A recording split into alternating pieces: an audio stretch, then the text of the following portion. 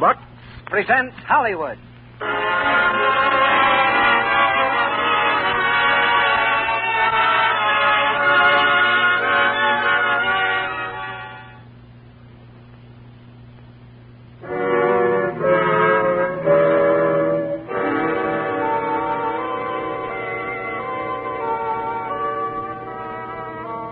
Far out on the Pacific, a steamship moves slowly through the midnight fog.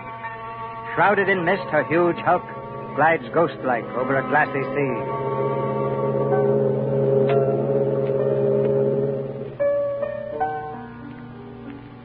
In the lounge, almost deserted and heavy with shadows, a man is seated at the piano.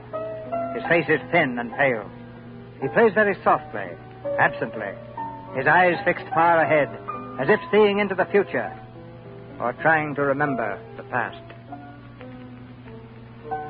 Long day ahead of us tomorrow. Don't you think you'd better turn in, old man? It's rather late. Conway, don't you hear me? Conway. Anything you say. Please don't stop playing, please. That last selection was quite beautiful. May I inquire the name of it? Well, what was it, Conway? The name of that selection? I don't know. It's something something...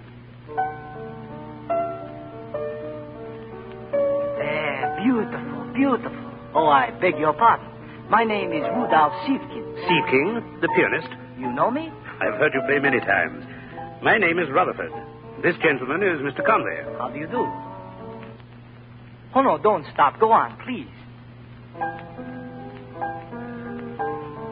Thank you. Yes, superb, but I can't quite place it. I remember now. It's by Chopin.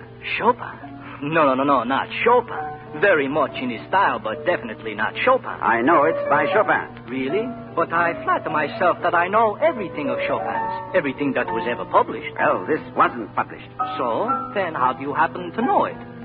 It was taught to me a few months ago by one of Chopin's pupils. Mr. Conway chooses to have a joke with me. Not only a pupil, but a friend. Mr. Conway, may I remind you of one thing? This friend of Chopin's. Do you realize that to be alive today, he would have to be somewhere in the neighborhood of, say, 130 years of age? Yes, he was with Chopin the night he died, in 1849. Rutherford, I believe I'll take a walk around the deck. Good night. Perhaps Mr. Conway resented my intrusion. You'll have to forgive my friend, sir. He's been quite ill. Oh? Yes, I'm taking him home to England. You see, he's had a very severe case of amnesia. Oh, I'm sorry. I'd better go along with him. Excuse me, please.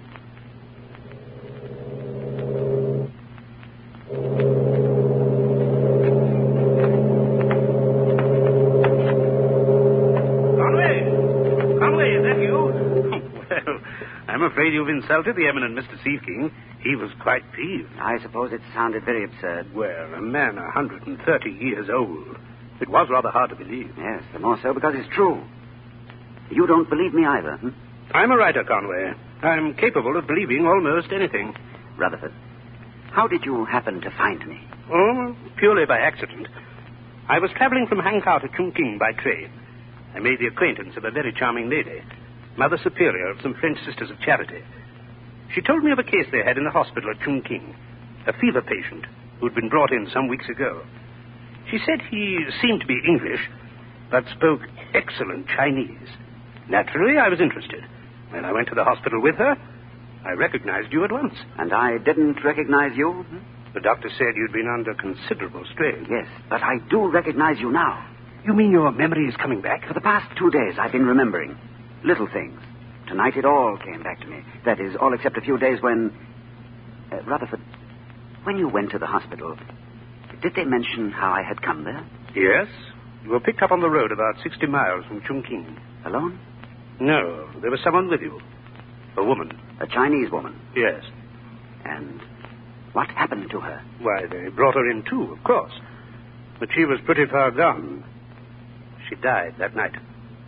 Died? Conway, I'm glad your memory has returned. But I'm sorry if already you wish it hadn't. I don't know what I wish. I only know that... Rutherford, you said you were capable of believing almost anything. Could you believe the impossible? Do you believe it? It happened to me. Go on. I don't know just where to begin. How long is it since I've seen you? About 1921. As I remember it, you were at Oxford. Yes, that's right. I'd gone back there after the war. I was making a study of Oriental languages. Well, soon after that, I went into the consular service. So I heard. You were sent to India, weren't you? Yes, to Baskool. I was the consul there, up until last May. Then there was a revolt of sorts in Baskool, and we thought it safer to evacuate the civilians to Peshawar on the northwest frontier. We had some planes for the purpose, and I myself left Baskool with 4 passengers and a pilot. With me was my vice-consul, a young fellow named Mallinson, a missionary woman, Miss Brinklow, and Henry Barnard, an American businessman. We took off from Baskool at about 3 in the afternoon and should have landed in Peshawar at about 5:30. We never arrived at our destination.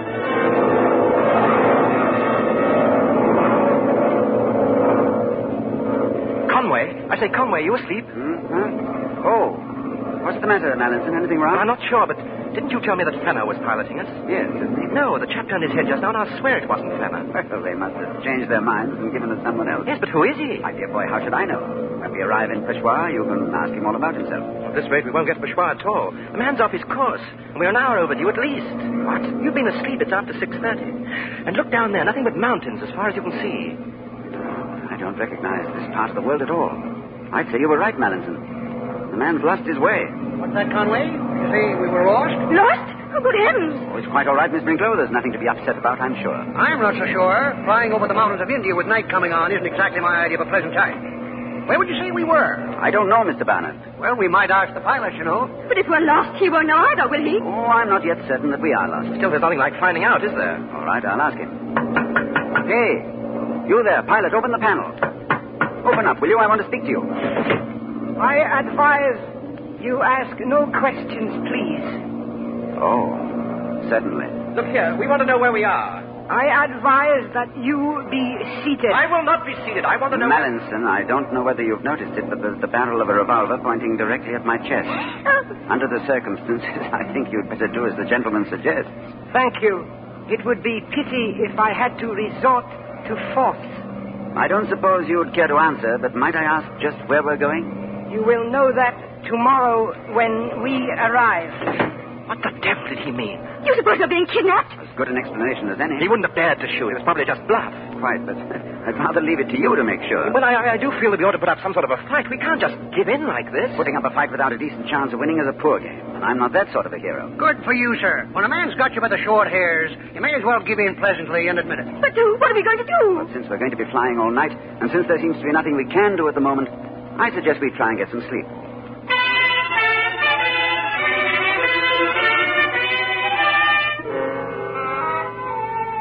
For hours, we sat in the darkness of the plain, each of us pretending to sleep. From all I could make out, we were flying northeast over a range of mountains, the Karakorams. In the moonlight, I fancied I could pick out the crest of K2, the second highest mountain in the world. Beyond lay Tibet. Then I must have fallen asleep. For how long, I don't know. Suddenly, the plane lurched sharply. There was a loud rushing sound in my ears, and I realized that we were coming down. But fast. Much too fast.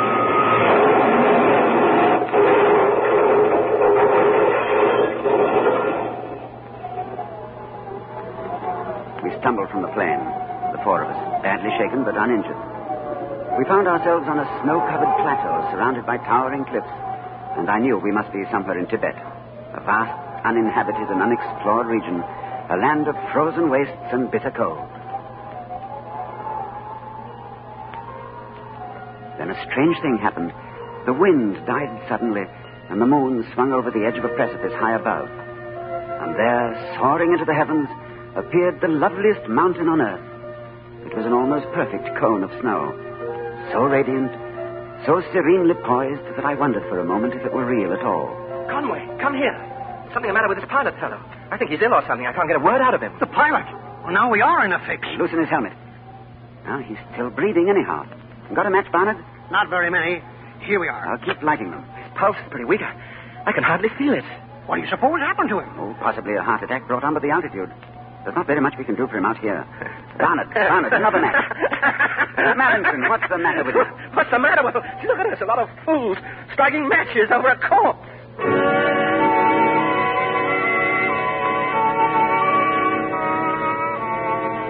There was little we could do for the man. We watched his breathing grow more and more labored. Eventually, he opened his eyes and began to speak convulsively, a kind of Chinese that I didn't understand very well. Toward the end, he half lifted himself and looked toward that shiny precipice towering above us. With a great effort, he raised his hand and pointed. Shangri-La! Shangri-La! Then, as the early rays of the sun caught the summit of the mountain, the man died.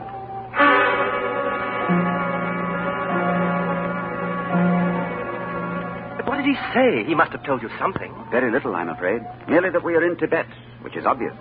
But he did say something about a lamasery near here, along the valley. Shangri-La, he called it. He was most emphatic that we should go there. There doesn't seem to be any reason at all why we should. What if it's a trap? Have we got any guarantee that we won't be murdered? None at all. Conway, Well? I've just been looking at that mountain. Am I seeing things, or are those men coming towards us?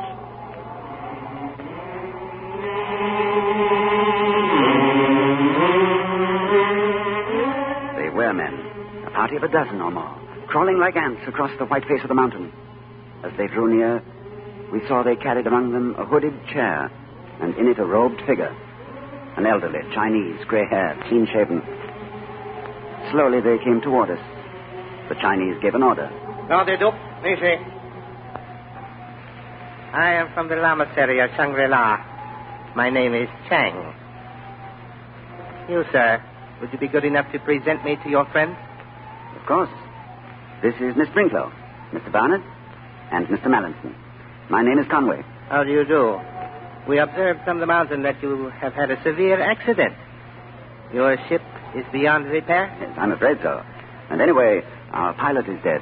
So? As a matter of fact, we were just setting out to find your lamasery. If you could give us directions for the journey. There is no need for that. I shall be delighted to act as your guide. Oh, but you must have just come from there. And if it isn't very far, we could It is not far, but it is not easy either. I shall esteem it an honor to accompany you and your friend. Oh, but really... I must insist. Well, thank you. Our stay won't be long, and we'll pay for anything we have. And we'd like to hire some of your porters to help us on the journey back.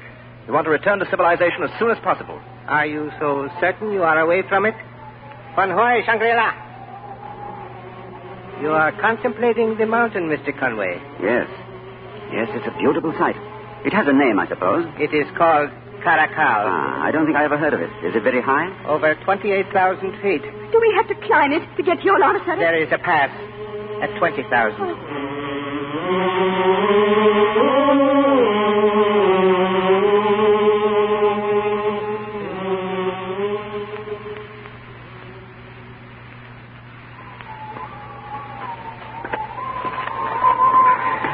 Can't be much further than this, can it?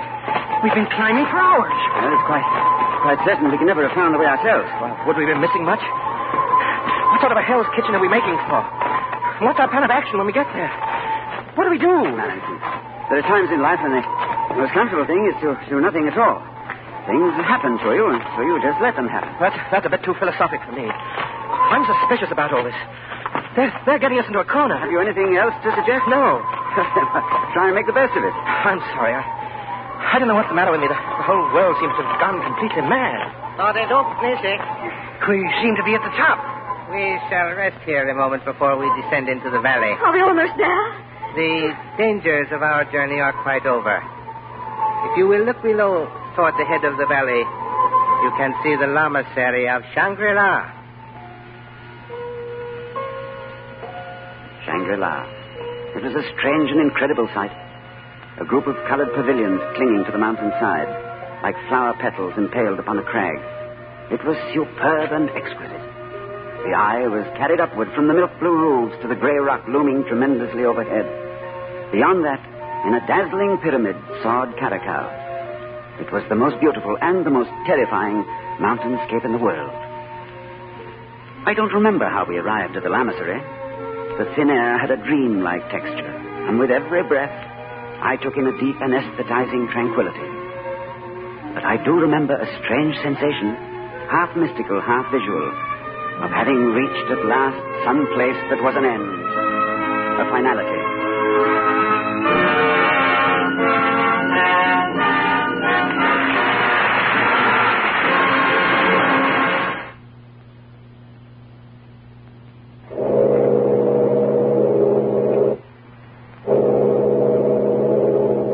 At the rail of the ocean liner, Conway continues his story. The strange tale of a journey to a strange place, the lamasery of Shangri-La. From the stormy cliffs of Caracal to the serene peace and quiet of Shangri-La was like a descent into another world. How long we would have to stay, we didn't know. But I can't pretend that I was worried or even annoyed. For here in this lovely place, I enjoyed a strange sensation, a pleasant mingling of physical ease and mental alertness. It seemed to me, of all sensations, the most truly civilized. At dinner, our first night there, I noticed that the food was cooked and served in Chinese fashion. You will excuse me if I do not have my dinner with you. My diet is very restricted. I'm obliged to take care of myself. Of course. If there is anything you wish, please do not hesitate to ask. I'm sure we can supply it. You seem to be a fortunate community here, and very hospitable to strangers. I don't imagine, though, that you receive them often. Seldom indeed. It is not a traveled part of the world. Yes, to put it mildly. As we came up, I thought it the most isolated spot I had ever set eyes on. And yet... Yes? And yet you run this place as though it were a first-rate European hotel. Isn't that what you mean, Conway? Or an American hotel, for that matter. You even have bathtubs. Yes. We are less barbarian than you expected. Will you tell us about the monastery, please? It will give me the greatest pleasure, madam, so far as I am able. What exactly do you wish to know? First of all, how many are there of you here, and what nationality do you belong to? Those of us in full Lamahood number 50. As for our racial origins, there are representatives of a great many nations, though it is perhaps natural that Tibetans and Chinese make up the majority. I see. It's really a native monastery, then. Is your head lama a Tibetan? No. A Chinese? No, madam. Well, I'm sure he can't be English. Oh, do you have any English here? Several. Dear me, that seems very remarkable. And now, tell me what you all believe in. Well, that's rather a big question, Miss Brinklow. Of course, I believe in the true religion. But I'm broad-minded enough to admit that other people, foreigners, I mean, are quite often sincere in their views. If I were to put it into very few words, I should say that our prevalent belief is in moderation. We believe in the virtue of avoiding excess of all kinds. In the valley below, there are several thousand inhabitants living under the control of our order. We rule with moderate strictness, and in return we are satisfied with moderate obedience.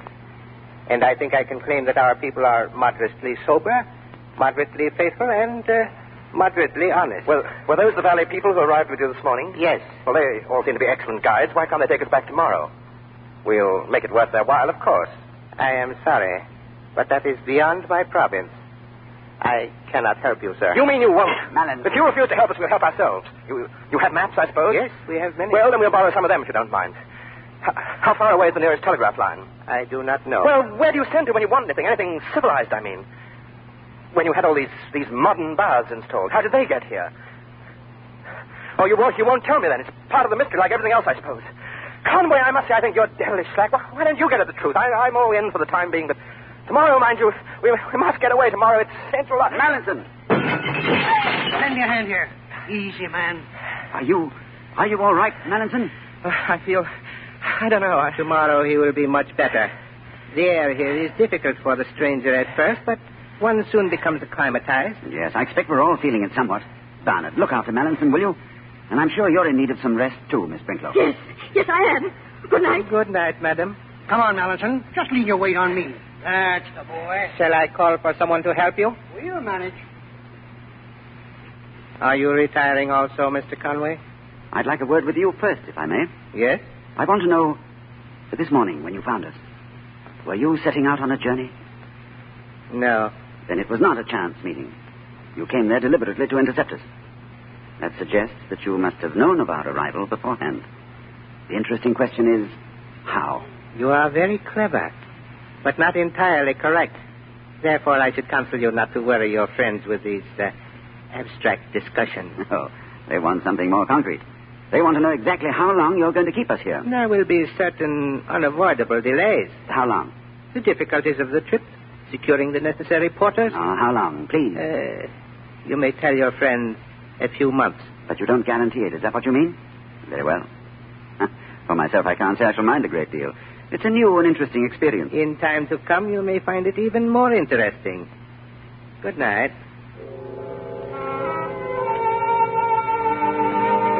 In the days that followed at Shangri-La, I gave myself over to a rich and growing enchantment. In the petal-colored buildings which dotted the mountain, I recognized treasures of art that museums and millionaires alike would have bargained for. Paintings and sketches, exquisite ceramics, and tinted ink drawings preserved for more than 1,000 years. And then I discovered the library, lofty and spacious, with a quiet atmosphere more of wisdom than of learning. Here was housed all the great literature of the present and of centuries past, and all the scientific knowledge of the world.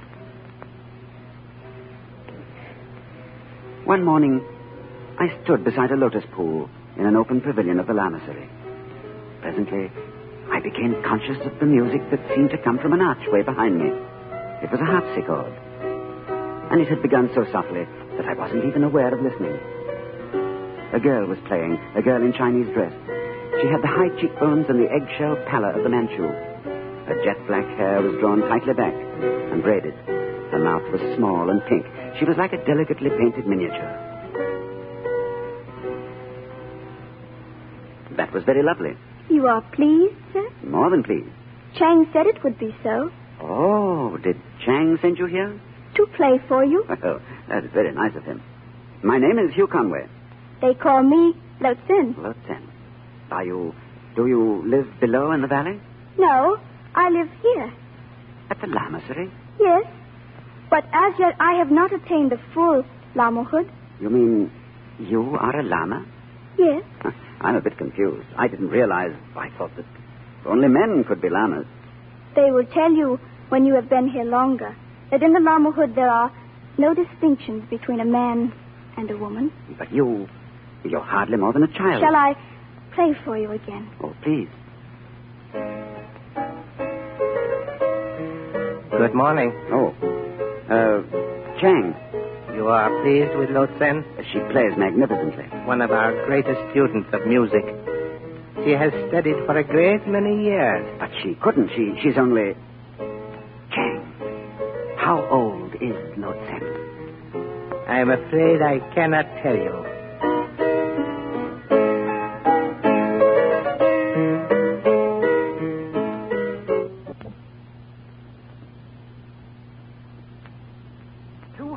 Not a word yet about when we're to leave. Has Chang spoken to you, Conway? Chang has been rather vague on the subject. Vagueness seems to be his principal stock in trade. But I imagine he'll break down a bit before long. Well, the prospect of being marooned here doesn't seem to worry you a great deal, Barnard. Well, frankly, it doesn't. The outside world has certain attractions, of course. But it also has some definite disadvantages. Well, I'm surprised to hear that from you. From Conway, I might have expected. You seem positively intrigued by the place, Conway. Or are you intrigued mainly by the little Chinese girl? I've always been a lover of music. I enjoy her company. Hardly an excuse, is it? Oh, I don't know. You don't care for music, do you? No. And yet, if you'll forgive my saying so, you seem to enjoy her company, too. Don't you think that's rather clever? No, I merely think she's rather beautiful. And I know that you're only 24. Well, you're not very old yourself, you know. True. Speaking of age, I've been sort of puzzled about this fellow Chang. How old would you say he was, Conway? Chang? Well, that's rather difficult. At a rough guess, I'd say... Oh, anywhere from 49 to 149.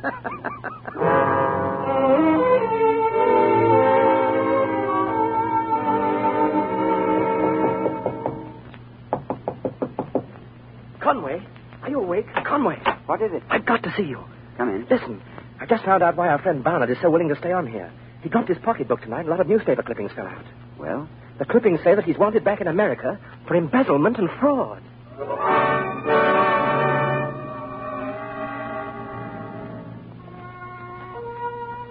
When Mallinson had gone, I walked out on the terrace and stood looking across the valley of the Blue Moon.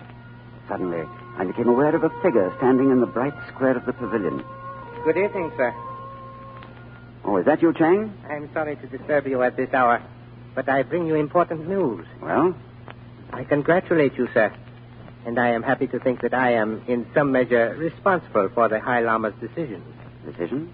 High Lama? It is extraordinary and unprecedented. A fortnight ago, you had not arrived. Tonight, you are to be received by him. You will follow me, please?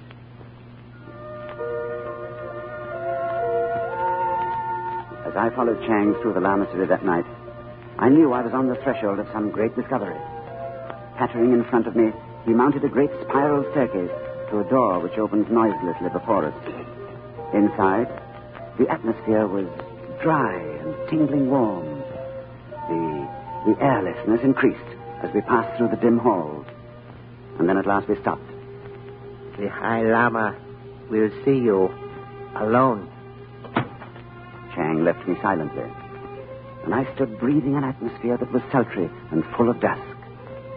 As I became accustomed to the gloom, I saw sitting before me a small and wrinkled man. He was motionless, a fading antique portrait in Chinese dress, his face thin and drawn tight over the frame of his skull. And his eyes, I felt dizzy beneath the gaze of those ancient eyes. You are Mr. Conway? I am. It is a pleasure to see you, Mr. Conway. Please sit down beside me and have no fear. I am an old man and can do no one any harm. I feel it a great honor to be received by you. Thank you. I trust you have been comfortable at Shangri-La since your arrival? Extremely so. I am glad. Chang tells me you have been asking many questions about our community and its affairs. Oh, yes, I am very much interested in them. Then if you can spare me a little time, I shall be pleased to give you a brief account of our foundation. There's nothing. The history of Shangri-La begins rightly in the city of Pekin in the year 1719. For it was then that 4 friars set out on a long and perilous journey into the hinterland. They traveled southwest for many months by Lanzhou and Nokono, facing many hardships. 3 died on the way, and the 4th was not far from death when, by accident, he stumbled into the rocky defile that remains today the only practical approach to our Valley of the Blue Moon. There, to his joy and surprise, he found a friendly population who made haste to display what I have always regarded as our oldest tradition, that of hospitality to strangers. Quickly he recovered his health and began to preach his mission. His name was Father Perrault, and he was by birth a Luxembourger. He was something of a scholar, but he was also physically sturdy. For more than half a century he labored with his hands like any other man, tilling his own garden and learning from the inhabitants as well as teaching them. Then in the year 1789, news descended to the valley that Father Perrault was dying at last. He lay in this room where he could see from the window the white blur that was all his failing eyesight gave him of Caracal. He gathered his friends and servants round him and bade them all farewell. But the end was not yet.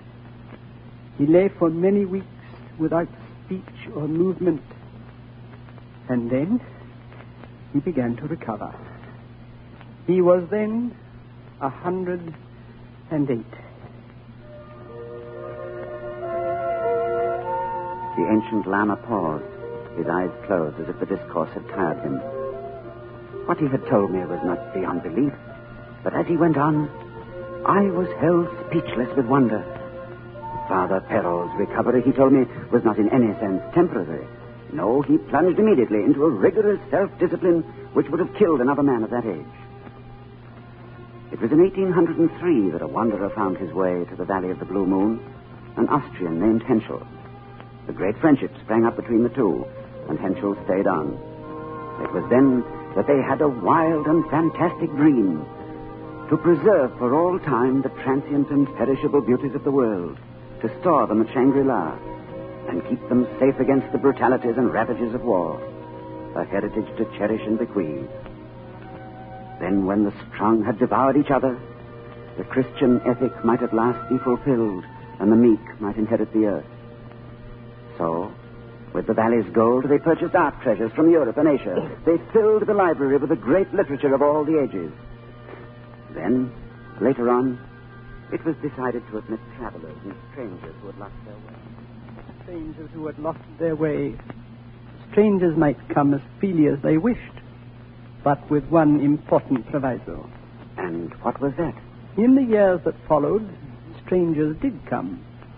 More than one party of explorers lost in these hills encountered messengers bearing a cordial invitation, and one that was rarely declined. Meanwhile, under the watchful eyes of Father Pharaoh and Henschel, the lamasery had begun to acquire many of its present characteristics. It was almost completed when Henschel died. He died? Yes. It was very sudden. He was killed in the year 1910. 1910? Just before his death, a Chinese artist had sketched him. There is his picture on the wall behind you. But this is the portrait of a young man. If he died in the year you said... He did. And he came here in 1803? Yes. He was killed, you said? Yes. A traveler shot him.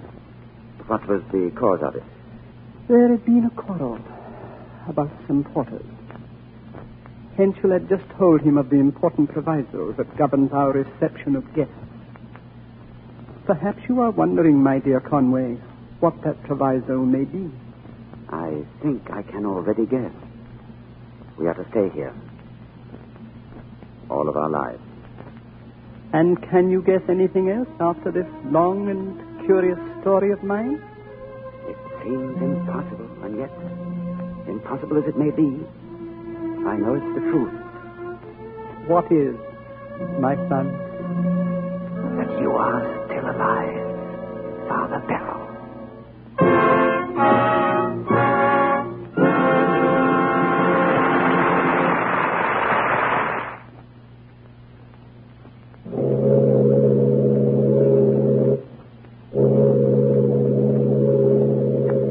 Once again, as his friend Rutherford listens intently, Conway takes up the thread of his narrative. Dawn is breaking over the calm Pacific. Conway's voice is low, keyed to the tune of another world, the peaceful world of Shangri-La.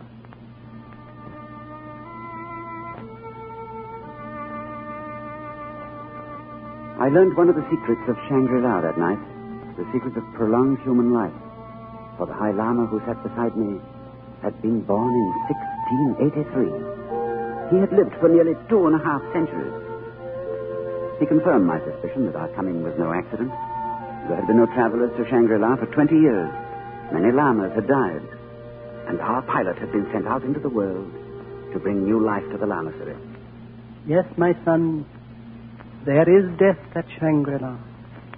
There are many of us who live no more than 100 years. And those who do live more, when do they begin to grow old in appearance? Cases differ. Some retain their youth for a century or more, but they must never leave the Valley of the Blue Moon. And if one of your lamas were to leave the valley? He would die. His years would fall on his shoulders like a great burden, and he would die very soon. An old, old man.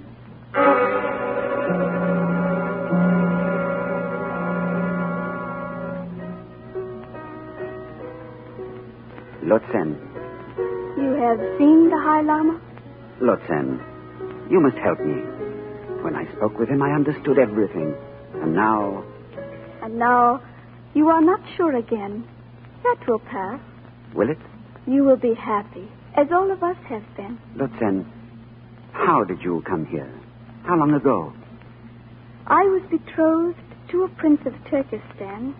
We were traveling to Kashgar to meet him when my carriers lost their way in the mountains. When did this happen? In 1864. I was 18. 18? Well, then now you... The missionaries of Shangri-La found us. They brought us here. Yes, it must have been very difficult for you, your wedding journey. I had never seen the man I was to marry. It was the custom of our land. Then, in all these years, you have never known the meaning of love? Lotsen, is there no love at Shangri-La? Is there no room for love at Shangri-La, Lotsen?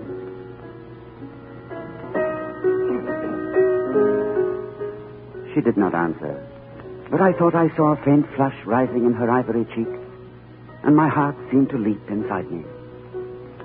And then I was aware that someone had entered the pavilion and was standing watching us. It was Mallinson. In the next few weeks, I was summoned often by the High Lama. I learned to expect his call, and I seemed to sense when it would come. One night, I heard the valley people chanting far below. I thought it strange, for I had not heard it since we arrived. It was midnight when I stood in the presence of the High Lama. Tell me, my son, have you been happy at Shangri-La? Quite happy, Father Perrault. What have you been doing? Something very unusual. I have been learning new pieces by Chopin. Ah, then you have met Alphonse Briac. Oh, yes. He was a great friend of Chopin. He was with him the night he died, in 1849. And so he told me.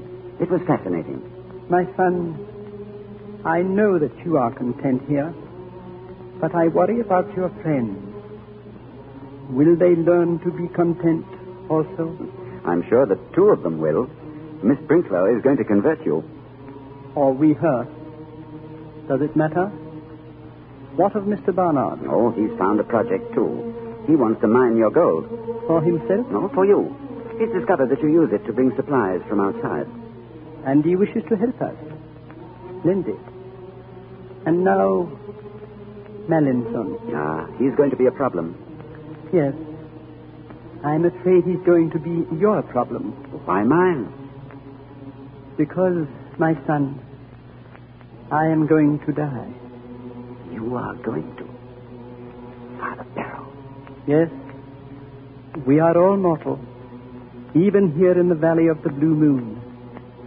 But I must feel at rest before I die. That is why I sent for you tonight. You do me a great honor, Father. I have in mind to do much more than that. I have waited for you, my son, for, a long time. My colleagues have grown old and wise, but you who are still young in years are as wise already.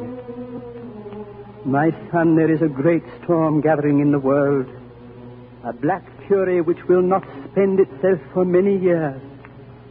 There will be no safety in arms, no answer in science. It may rage till every flower of culture is trampled, and all human things are leveled in vast chaos. Such was my vision when Napoleon was still a name unknown. And I see it now, more clearly with each hour. Do you say I am mistaken? No, a crash such as that came once before, and then there were the Dark Ages lasting 500 years. The Dark Ages that will come will cover the earth like a pall. But I believe that you will live through the storm. Beyond that, my vision weakens. But I see at great distance a new world stirring in the ruins, seeking its lost and legendary treasures. And they will all be here, my son, hidden behind the mountains in the valley of the Blue Moon. And you will be here to give them to the hopeful world. My son, I place in your hands the heritage and destiny of Shangri-La. The High Lama stopped speaking. The glow in his eyes faded. Presently it came to me as in a dream. The High Lama was dead.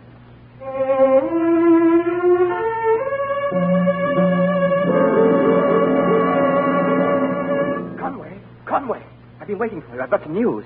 I say, what's the matter, Conway? Are you ill? Ill? No, I don't think so. Just tired. Well, where were you all the while? I was visiting the High Lama. Oh, him. Well, that's for the last time, anyhow. Yes, the last time. Pull yourself together, man. The porters are waiting for us. Porters? Yes, it's all arranged. We've got to start immediately. We can't. Oh, don't be a fool. They've even been paid. They're going to take us back to Peshawar. Miss Brinklow and Barnard are staying, so it's just you and I and... Who's been making all these plans? Who? Lotsen. She's with the porters now. She's waiting. Waiting? Yes, she's coming with us. That's impossible. Why is it impossible? You must take my word for it. Lotsen must never leave here. Because you want to stay. Because you're in love with her. That's it, isn't it? That's it. Listen to I me. won't. You're in love with her. What if I am? That's why I tell you she must stay. You've no right to say that. Oh, Conway, listen. There isn't much time. You've got to come with us. I want to go back to get away from this place. And Lotsen, too. She's She's young. Doesn't that count? Lo-Tsen is not young. Not young. Not young. Lo-Tsen came to Shangri-La in 1864. You're raving, man. It's the truth. Her beauty is a fragile thing. It can only live where fragile things are loved. Take her away from this valley and she will fade away like an echo. Conway, I'm not going to waste any more time. Are you coming with us or not? Mallinson, listen to me. I tried then to tell him about the secret of Shangri-La. He looked at me as though I were mad. And as I read the disbelief in his eyes, I began to doubt myself. When he left me, I wanted to cry out to him, to wait, that I had been mad. That the thing was too incredible even for me to believe. I waited in torture all night. And then, toward dawn, Mallinson returned. I couldn't do it. I didn't have the nerve. Mallinson. Well, that place where we rode together on the cliff, do you remember? I got as far as that and I couldn't manage it. I was afraid. Stop afraid. Stop. Conway, you've got to go. I can't do it without you.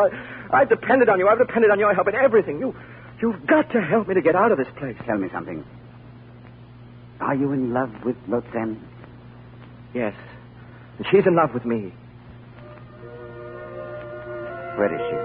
Lo-Tsen. I'm here. Lo-Tsen, do you wish to leave Shangri-La? We have tried to go. We tried to leave tonight. You know, you understand the risk. I love him. If he is not with me, I would die. Here. Conway, you see, don't you? You think you could manage that tricky bit with the rope if I were with you? You mean you'll come? Yes. Lo-Tsen, did you hear? He's coming. He's coming with us.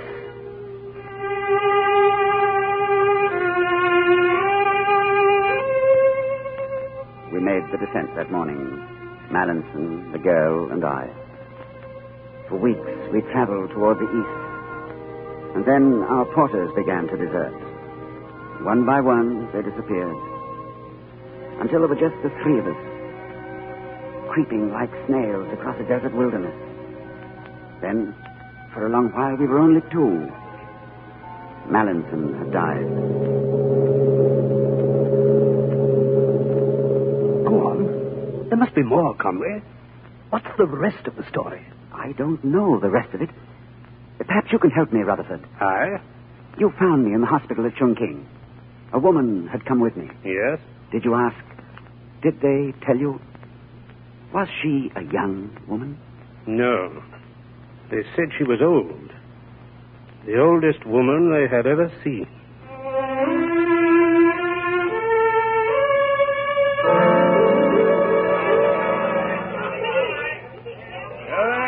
Ashore. Gangplank is down. Going ashore. Conway, are you in there? The boat's docked, Conway. Conway, answer me. I beg your pardon, sir. Are you Mr. Rutherford? Yes? Mr. Conway asked me to deliver this note to you. Well, where is he? We arrived quite early, sir. He went ashore in the tent. My dear Rutherford, when this letter reaches you, I will be gone. Thank you for everything that you have done. When this letter reaches you, I will be gone. Thank you for everything you have done for me. I can never repay you. Tomorrow, I hope to find passage back to Shanghai. Somewhere beyond Lhasa, near the foothills of the Himalayas, I seem to picture in my mind a long plateau running north. It seems to me that from the end of this plateau, I can see a mountain far away rising white against the sky. I hope to find it again, for this, I think, is Karakal, and beyond is Shangri-La, and the Valley of the Blue Moon.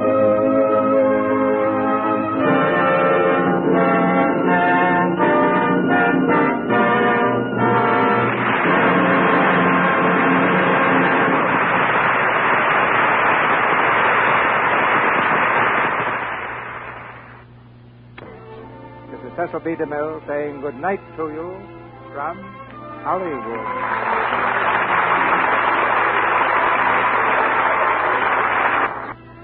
And this is your announcer, John M. Kennedy.